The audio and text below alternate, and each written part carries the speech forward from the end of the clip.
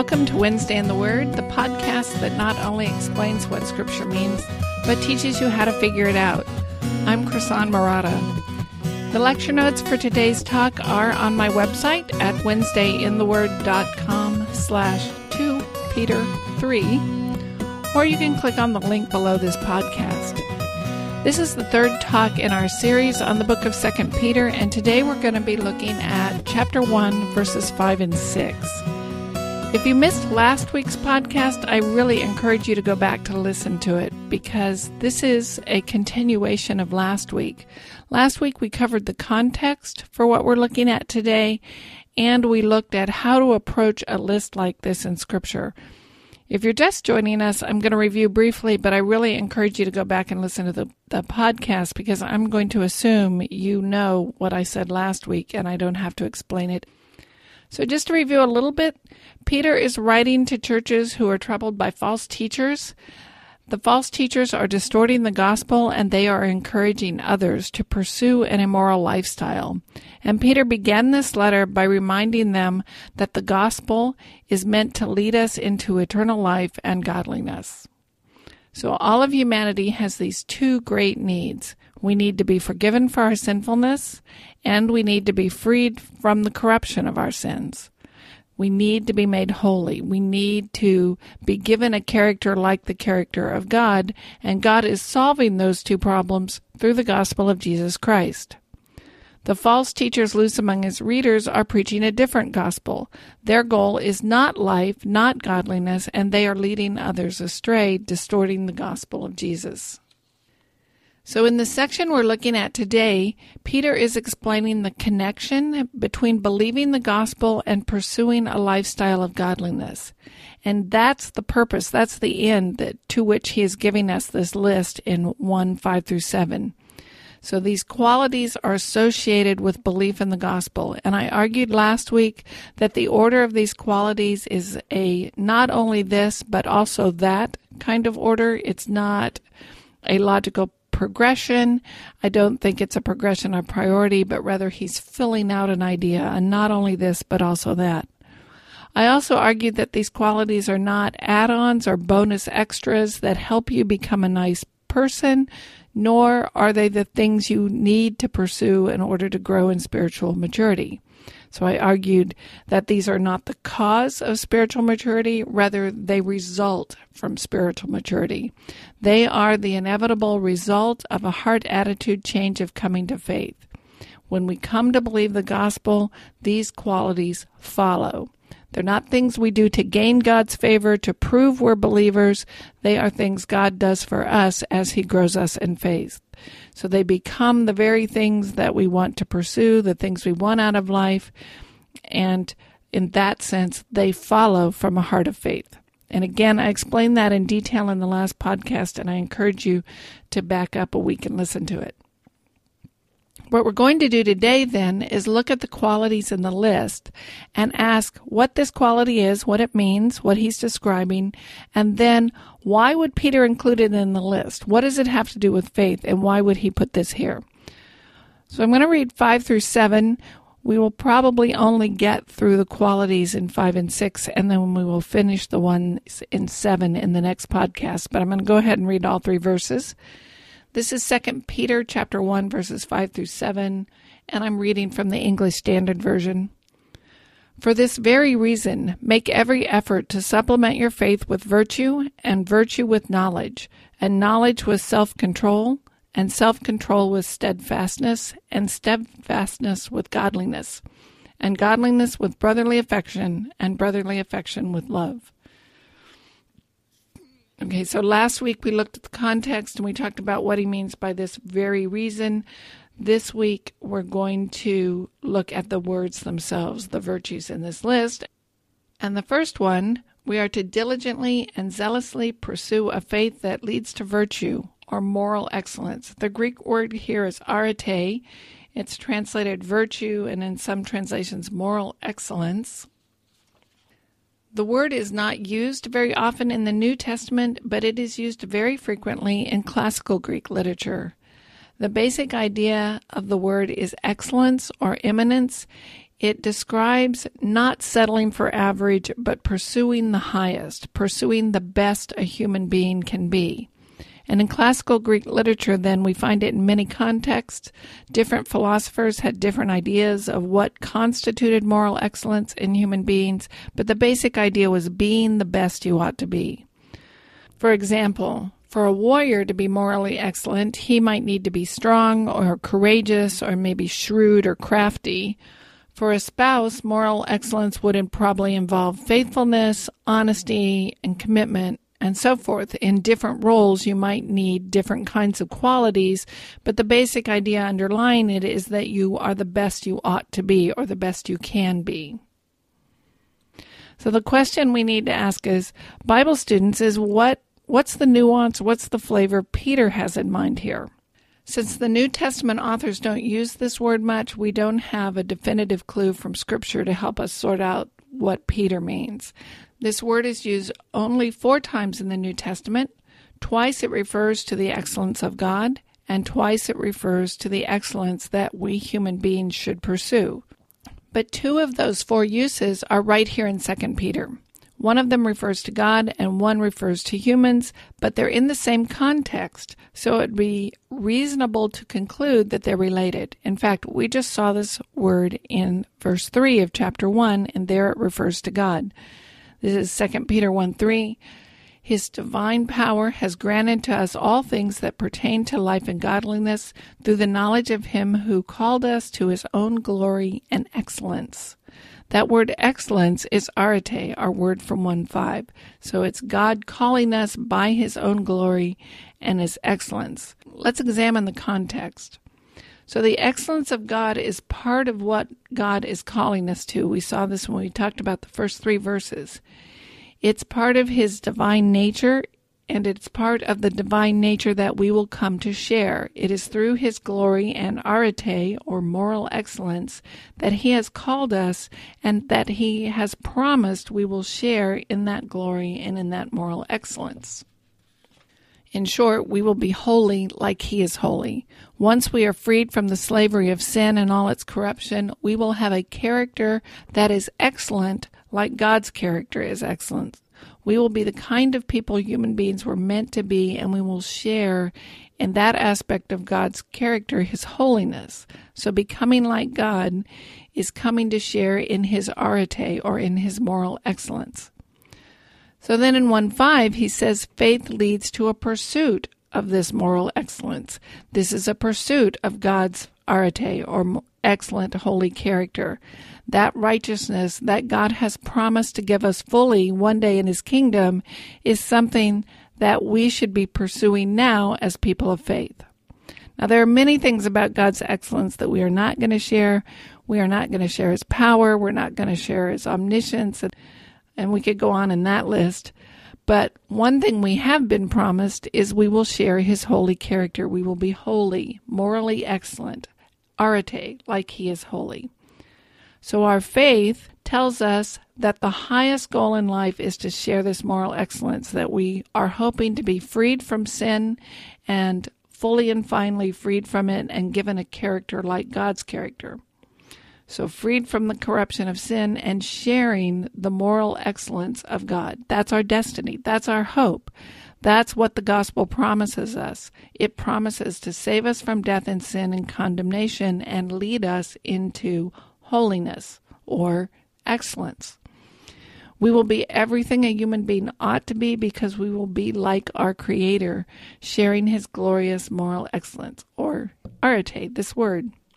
So if we really believe the gospel, then this moral excellence is the primary goal of our lives. It is something we long for, something we hope for. It is the reason, at least in large part, why we turned away from our sin and turned to the gospel. Because we want to be freed from sin and we want to be made holy like God is holy. So it is not something that we would be indifferent to now. Rather, we would long for it, hope for it, strive for it, hunger and thirst for it. It's part of the nature of faith. I think this is what Jesus meant in the Sermon on the Mount in Matthew 5:6, where he said, "Blessed are those who hunger and thirst for righteousness, for they shall be satisfied." So to embrace the gospel is to recognize that there is this huge gap between who I am now and who God has promised I will become, or who I'm going to be. And as I grow in faith, increasingly the great longing of my life is to see that gap closed. So if I believe the promises of God are true and I want to share what God offers in the gospel, then I will be grieved by my moral failures, my sinfulness, my corruption now, and long for the day when God releases me from them. I will hunger and thirst for that holiness, that righteousness, that moral excellence He's promised. Now, Peter is not suggesting that I can be morally perfect right now, or that we believers can be holy whenever we want to be. Rather, that this pursuit of holiness will become my guiding star, so to speak. It will become a mark of my character. It will become something I long for and hope eagerly for, and trust God to provide in His way and in His time. So we won't be made perfect now. We are still sinners, but we are forgiven. We've been given a down payment in the Holy Spirit, and we've been given the promise that through this journey of faith, we will eventually become the people we long to be. So the fundamental longing of my life is that I want to be holy like God is holy. I want to be freed from this slavery to sin. And this, of course, contrasts greatly with what the false teachers are teaching. Peter says they are marked by a pursuit of greed and self-indulgence. They are not marked by a pursuit of holiness. So in this first virtue, in this first statement, he captures one of the main themes of this letter. Since the gospel teaches us that we will share in God's moral excellence, then having come to faith, that will lead us to want that moral excellence. I won't be indifferent to the moral quality of my life because I have recognized that gaining moral excellence is the hope of the gospel. Okay, let's look at the next one. He says, for this very reason, make every effort to supplement your faith with virtue, that's arete, and virtue with knowledge. So he's saying moral excellence also involves knowledge or understanding or wisdom. We should pursue that kind of knowledge and understanding. Now, morality without knowledge can turn into an empty kind of moralism, the Pharisees, of course, being the case in point. Jesus criticized the Pharisees for talking about the law and for exercising a very strict morality, but lacking any real understanding of it, lacking any real grasp of what God was all about. And given the context, I would argue that the source of this knowledge in question is the prophets and the apostles. It is Scripture, the Word of God. So the prophets and the apostles received this revelation from God, and then they proclaim it to us, and that is the knowledge we are seeking. And as we read the rest of the letter, he's going to make that point very clear. To gain knowledge is to come to understand what God has revealed in His Word. So then the real question is, why is this knowledge tied to saving faith? And why is this tied to a pursuit of moral excellence? I would argue that knowledge is in part a question of the will, because we believe what we want to believe. We human beings have this amazing ability to completely disregard the facts directly in front of our noses and believe exactly what we want to believe. If you doubt me on that, just tune into any political debate and watch how they handle facts that don't fall in line with their political ideology. We all believe what we want to believe, sometimes despite the evidence to the contrary. But ultimately, if I'm pursuing knowledge, I have to bend my will to accept it. Knowledge requires a certain kind of humility, a humility that allows me to change my mind and a willingness to admit that I was wrong. There comes a point where I have to decide that I want to know the truth, and I'm willing to learn it, even if that truth contradicts one of my favorite beliefs that I've held for a long time. The easiest way to reject the gospel is just to ignore it, just to refuse to even consider it. That's a question of knowledge, but it also involves this question of will. Am I willing to investigate? Am I willing to come to believe? Am I willing to listen and let my mind be changed? We have a really good example of this recorded in the Gospel of John. This is John chapter 8, verses 31 and 32. So Jesus said to the Jews who had believed in him, "If you abide in my word, you are truly my disciples, and you will know the truth, and the truth will set you free." So here you have Jesus imparting knowledge or truth in his word, but you have to abide in it. You have to remain in it. You have to continue to believe it. When he challenges you with hard ideas, things that you think, whoa, wait, what does that mean? How does that fit? You stay. You're willing to learn. You don't walk away. So things that contradict maybe some of your basic desires, some of the ways you've always thought, and you have to change your mind. And you do change your mind because you want to know the truth. You're willing to believe. And in this context, in John 8, that walking away is exactly what happens. He's speaking to a group of Jews who believe him because they've seen his signs and miracles. But then he says some more hard things to them, and now they're offended. And by the end of the story, they're picking up stones to throw at him. So that's an example of not remaining or not abiding in the word. When it comes to the gospel and biblical theology, much of learning involves unlearning. The gospel challenges me with new ideas, and I have to confront things that I've long held and change them. I have to stop looking at the world in the old way I used to look at it and start looking at it from a different perspective. So it is this unlearning. I unlearn habits and attitudes and responses and replace them with new habits and attitudes and responses. And all of that requires the desire to change, the humility to be willing to be changed. That's the sense I mean that knowledge is a matter of the will. It's that humility of wanting to be changed, of being willing to be changed. So the knowledge of God is this kind of knowledge that cuts deep. It speaks very directly to some of my most basic and fundamental beliefs about who I am, how important I am, how my needs are going to get met, and what this life is all about. So the gospel speaks directly to how I treat people and the way I live my life, and sometimes I have to unlearn things I used to believe and learn what I now have come to see as true. So the pursuit of knowledge motivated by faith is the pursuit of truth, the pursuit of reality. It's this willingness to learn the truth as God has revealed it. Truth is sometimes difficult to hear, but I want to know it anyway. Because part of knowledge is whether I am open to knowing, whether I am willing to hear. That makes it an essential part of faith. I want to know God. I want to know the truth. I'm open and willing to learn from him. And that it's in that sense that I pursue knowledge. Now, of course, again, this contrasts with the false teachers who have turned away from knowledge and changed the gospel to suit their own ends. All right, let's look at verse 6, the next three in verse 6. For this very reason, make every effort to supplement your faith with virtue, and virtue with knowledge, and knowledge with self-control. Self-control with steadfastness, steadfastness with godliness. So we're going to look at self-control next. Again, this Greek word translated self-control does not appear very frequently in the New Testament, but again, it is a word that would have been well known to the Greeks of the day.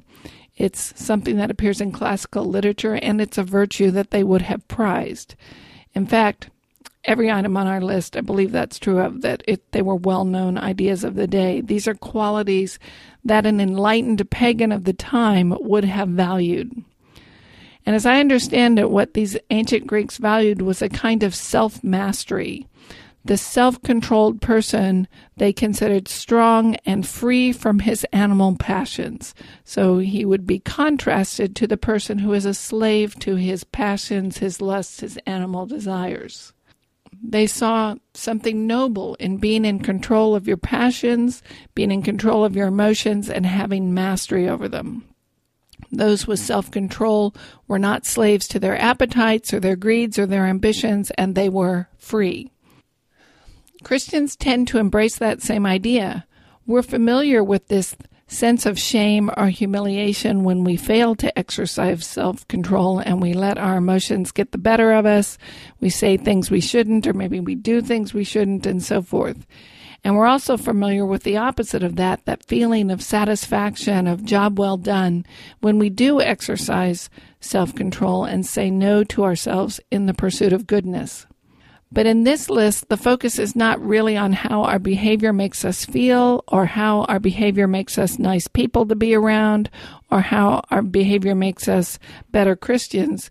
The focus is on how this behavior results from coming to faith. So God has revealed to us what is true and what is false, what is worthwhile, what is fleeting, what we should pursue and what we should avoid. And now with that knowledge, sometimes we have to learn to say no to our desires in order to follow God. So there you see the connection. Self-control is connected to a genuine faith. If I have faith, then I want the things God wants, and when my values conflict with His values, I have to say no to myself and change my desires. As I said, this word doesn't appear very often in the New Testament, but when it does show up, it shows up in some kind of interesting places. For example, it is one of the fruits of the Spirit in Galatians 5:23, but that's another list, and I don't want to get into that list. I want to look at a different one. This is in Acts 24. Paul is under arrest, and he's been sent to the Roman procurator Felix, and he is testifying before him. And this is Acts 24 through 26. After some days, Felix came with his wife Drusilla, who was Jewish, and he sent for Paul and heard him speak about faith in Christ Jesus. And as he reasoned about righteousness and self-control, that's our word, and the coming judgment, Felix was alarmed and said, "Go away for the present. When I get an opportunity, I will summon you." At the same time, he hoped that money would be given him by Paul, so he sent for him often and conversed with him. Okay, that's our word in Acts 24:25. And Paul, speaking of Paul, he reasoned about righteousness and self-control. Okay, that's interesting.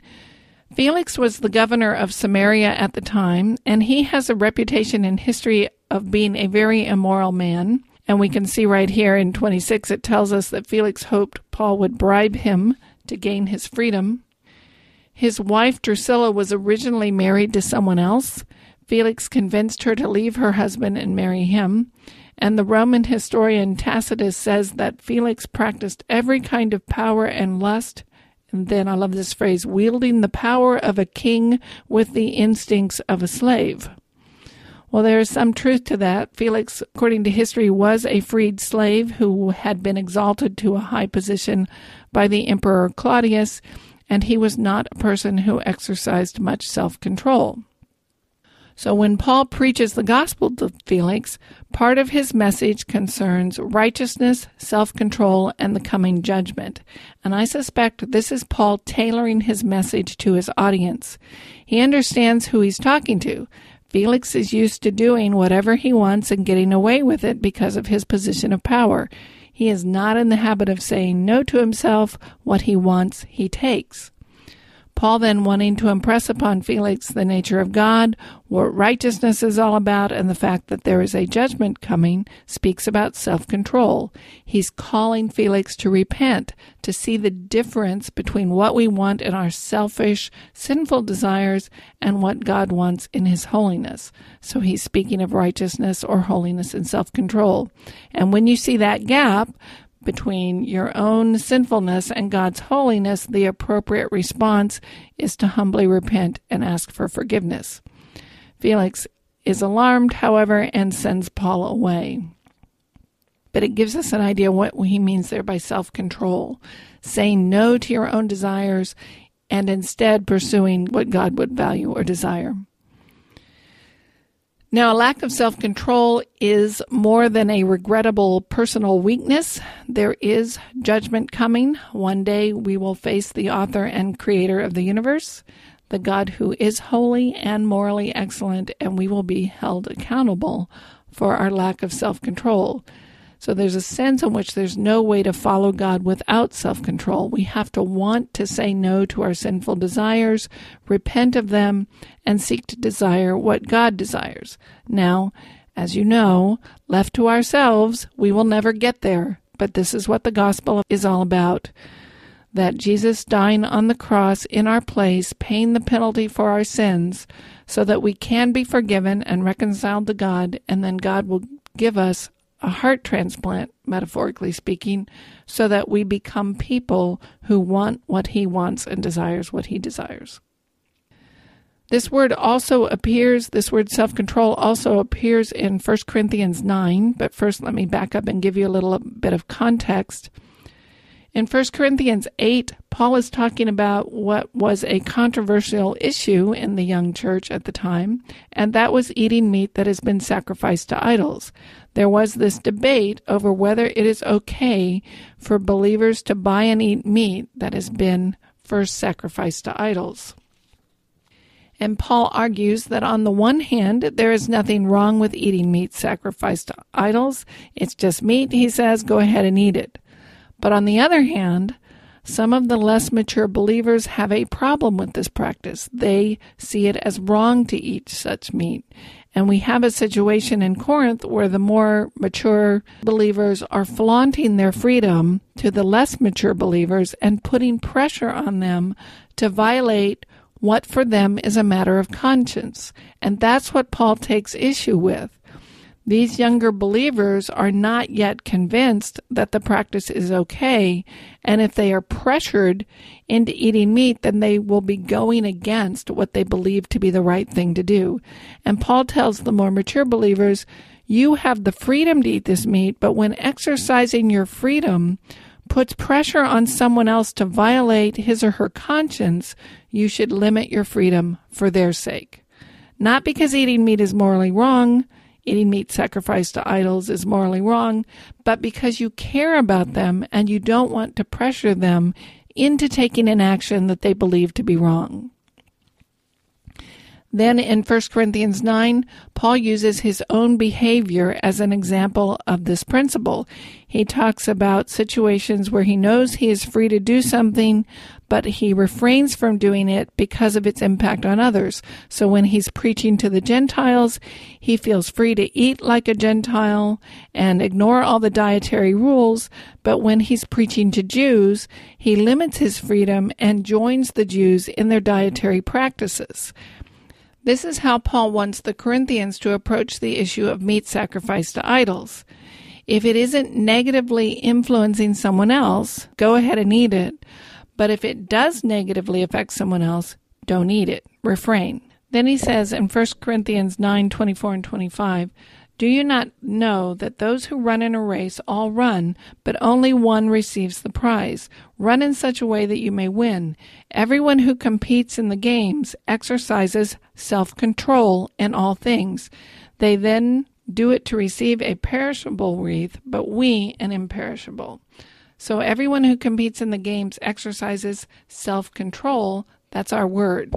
And Paul is using this analogy of an athlete. An athlete has a goal. They want to win.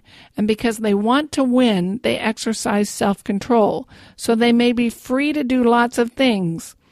Watch movies, play video games, eat junk food. But they avoid doing those things because it hinders their goal. They're in training. So instead, they train physically, they practice, they eat healthy foods, they get in a good night's sleep because that furthers their goal. Their goal is to win, so they exercise self-control in the way they live their life so that they reach that goal. And by analogy, Paul's saying believers have a goal. We want to be saved. We want to find eternal life in the kingdom of God. In addition to being a believer, Paul is also an apostle who has been charged with preaching the gospel, particularly to Gentiles, but also to Jews. And so he lives his life in such a way to reach that goal. He exercises self-control. So when he's preaching to the Jews, he doesn't sit down and eat a ham sandwich. Technically, he's free to eat it, but his actions would be putting an obstacle in front of the Jews in their coming to faith. He would be making it more difficult for them to hear the gospel without distraction. In effect, he would be saying, look, my eating a ham sandwich is more important to me than your salvation, and that communicates the wrong message. So he exercises self-control. He limits his freedom because he values the gospel and he wants the Jews to hear it clearly. And he's calling the Corinthians to exercise a similar kind of self-control. So nothing is more important than how a person relates to God. And to entice another person to disobey God, even if they're wrong in their theology, shows a contempt for them in the gospel. So this example shows us that self-control involves more than just keeping a set of rules. Yes, we have prohibitions and precepts about what kind of behavior is appropriate in what circumstances, and yes, self-control is necessary to follow those rules.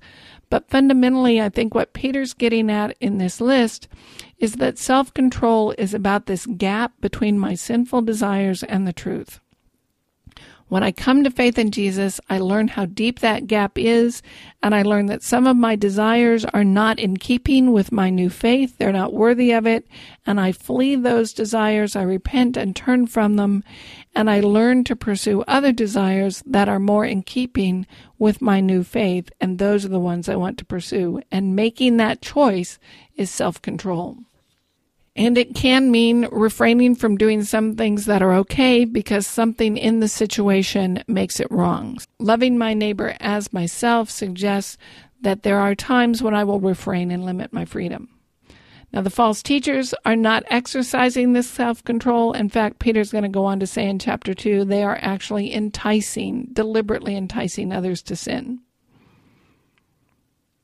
Again, I am not saying that believers are suddenly going to have perfect, consistent self-control in all situations at all times. That's not true. We are still sinners, and we are still going to fail in this area like many others. But if we are open to the gospel, then we will also be open to the fact that we need to change, and part of that change is learning and wanting to say no to our sinful desires and then repenting when we fail.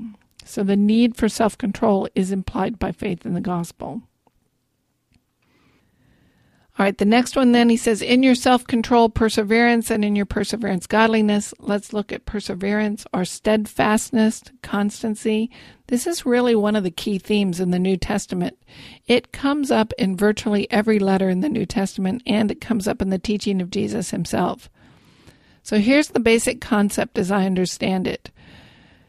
God has done a permanent work in the hearts of his people. He has taken people who were once spiritually dead and rebellious by nature and trapped in our sin, and he has given them, or us, a metaphorical heart transplant such that his people are now open to him and the truths of the gospel, and we are now humbly willing to trust and follow him.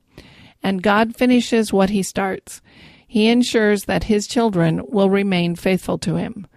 Therefore, one of the most significant marks of the children of God is that we will continue to believe in the hard times.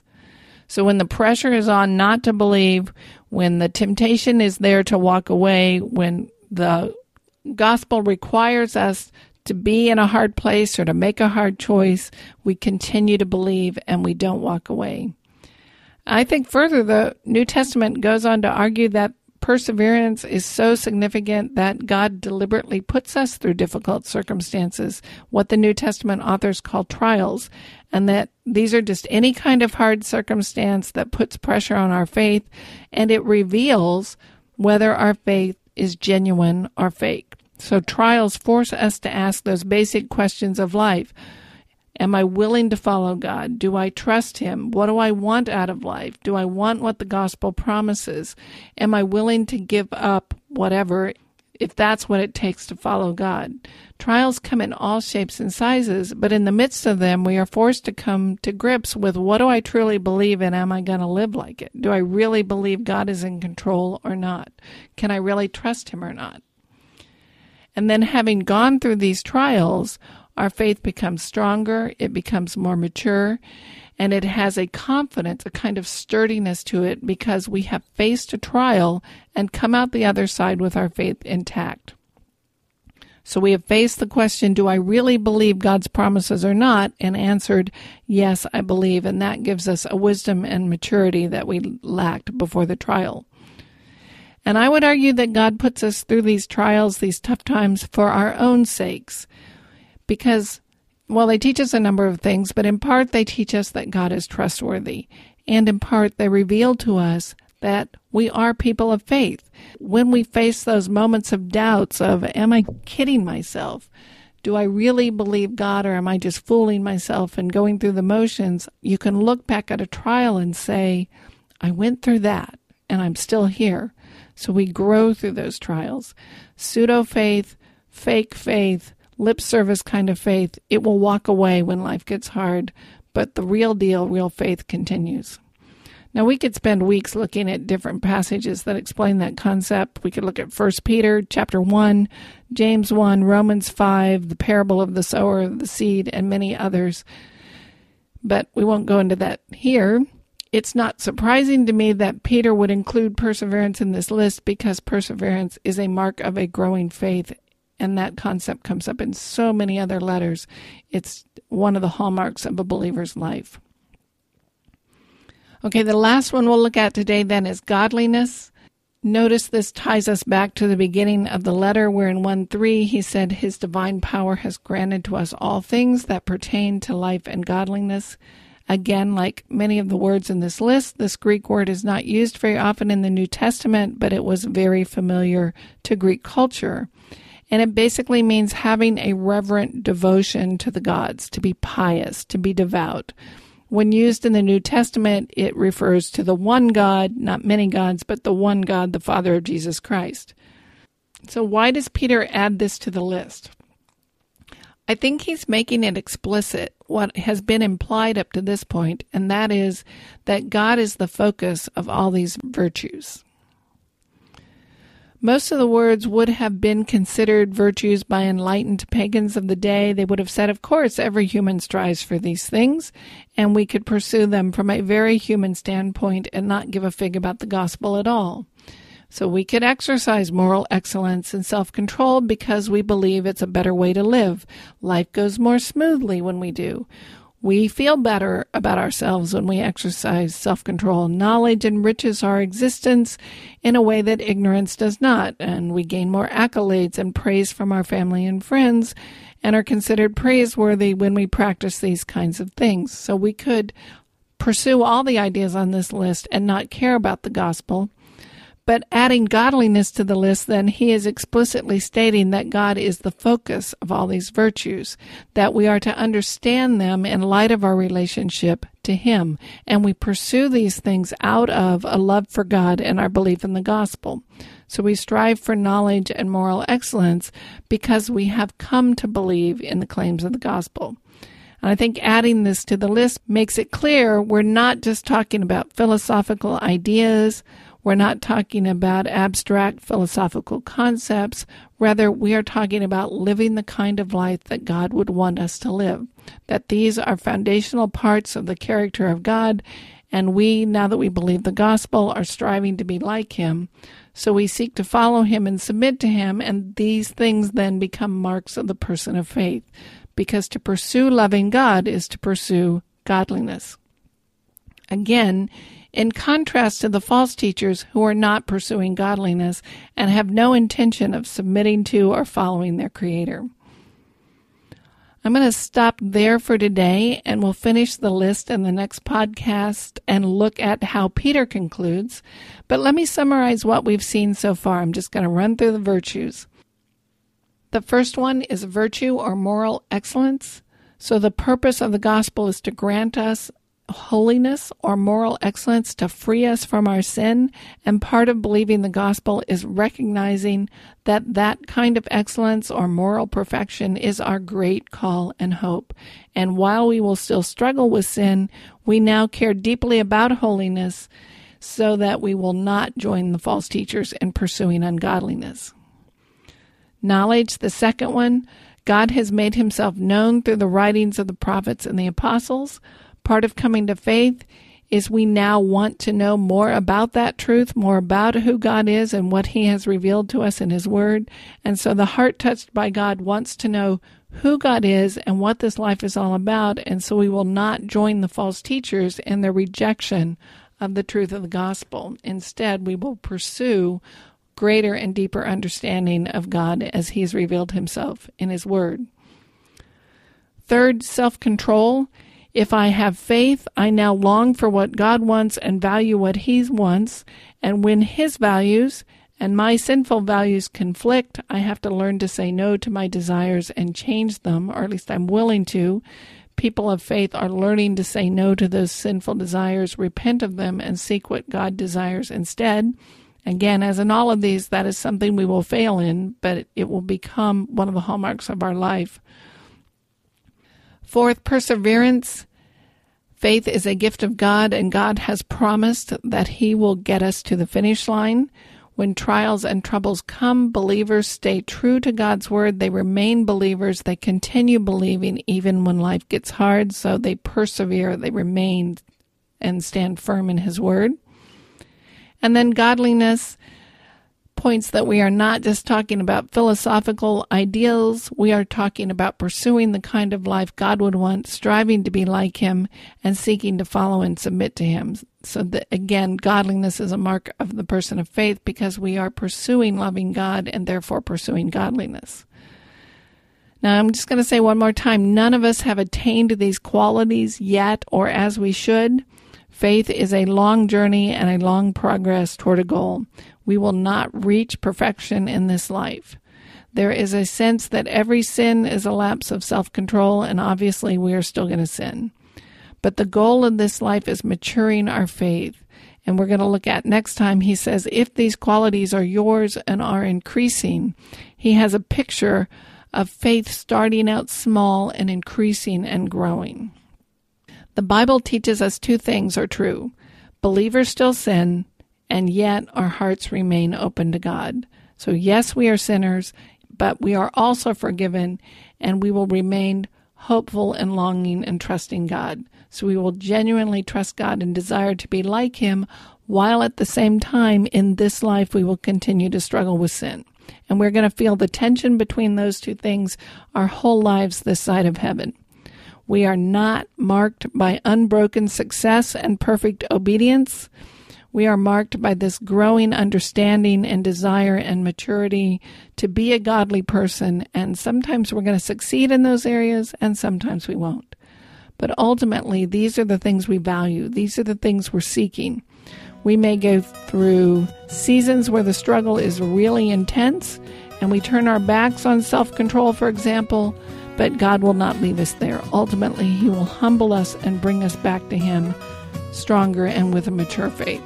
So the overall tone and tenor of our lives will be marked by these things as we grow in faith by the grace of God. Thanks so much for listening to Wednesday in the Word today. This is the podcast that explains not only what a passage means, but also shows you how to figure it out. If you've only been listening to my podcast, please let me take a moment to invite you to visit my website, WednesdayInTheWord.com, where you can find a wealth of Bible study materials to help you improve your study skills. I have no advertising on my sites, and I ask for no financial support. Everything there is free and easy to download, and it's my gift to you. So please enjoy it and share it with a friend. Our theme music is graciously provided by Reggie Coates. You can find more of his music on heartfeltmusic.org. Thanks for listening today, and I hope you'll join me next week for Wednesday in the Word.